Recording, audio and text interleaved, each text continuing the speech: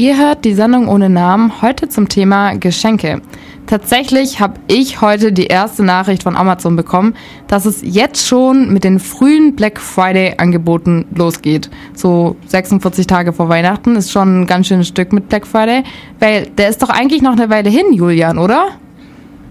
Ja, eigentlich ist er noch eine Weile hin und dieses Angebot von Amazon, ja, das ist nicht das einzige. Also ich habe auch schon irgendwo Black November gelesen.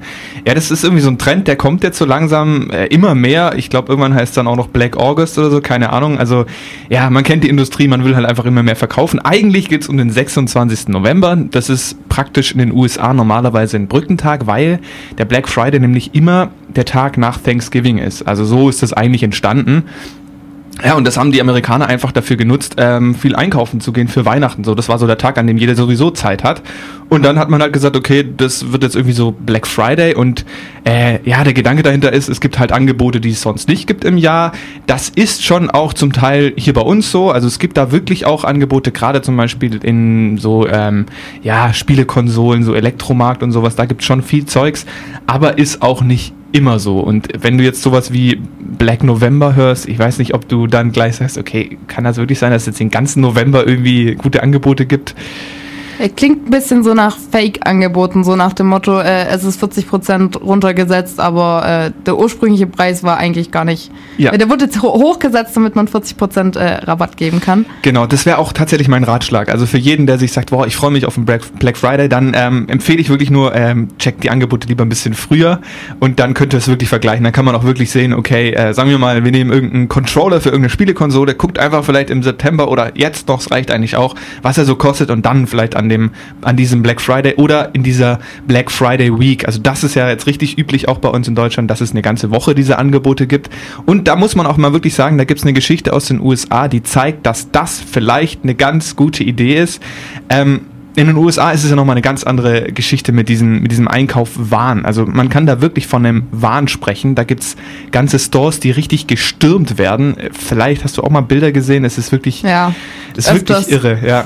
Da gibt's zum Beispiel eine Geschichte, das war 2008, also 2005 gibt's diesen Black Friday und da haben sich wirklich 2000 Menschen vor einem Walmart, das ist so eine große Supermarktkette in den USA, wo es eigentlich alles gibt, haben sich da versammelt und darauf gewartet, dass dieser Walmart aufmacht. Und dann hat dieser Walmart aufgemacht und die Menschen sind da so reingestürmt, dass die ganzen Türen kaputt gegangen sind. Die haben keine Rücksicht auf irgendwas genommen. Da ist dann sogar eine Mitarbeiterin tatsächlich ohne Spaß totgetrampelt worden und die Menschen haben einfach weitergemacht. Also es war wirklich so ein Shopping-Wahn, den dieser Black Friday da irgendwie hervorgerufen hat. Dann kam die Polizei dazu und wollte natürlich den Menschen da irgendwie sagen, hey, seid ihr noch ganz dicht? Und selbst die Polizei ist zur Seite geschuckt worden, damit man halt irgendwie zu der nächsten tollen Glotze kommt.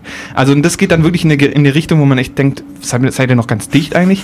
Also wir haben sowas in Deutschland zum Glück noch nicht gehabt, solche krassen Geschichten und ich glaube, deswegen ist es auch ganz gut, dass man das auch so ein bisschen verteilt und die Angebote auch nicht nur auf einen Tag steckt, ne? Hast du denn einen Tipp, welche Kategorie von Geschenken lohnt sich denn womöglich wirklich beim Black Friday zu shoppen und darauf noch zu warten? Ja, also ich selbst habe da schon so eine Erfahrung gemacht. Ich hatte einen Freund, also wieder Thema Spielekonsolen, da ging es, glaube ich, um irgendeine Playstation, ist auch schon ein paar Jahre her.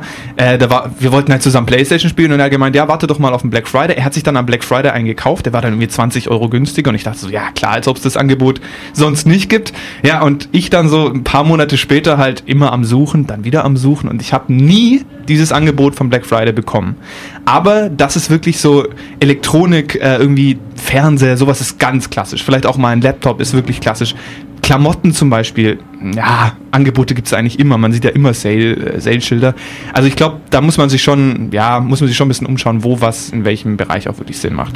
Also am besten im Vorhinein überlegen, was ihr beim Black Friday kaufen wollt, die Preise vergleichen und dann auch wirklich nur das kaufen und euch nicht von dem Konsumrausch überfallen lassen. Guter Tipp, auf jeden Fall, ja.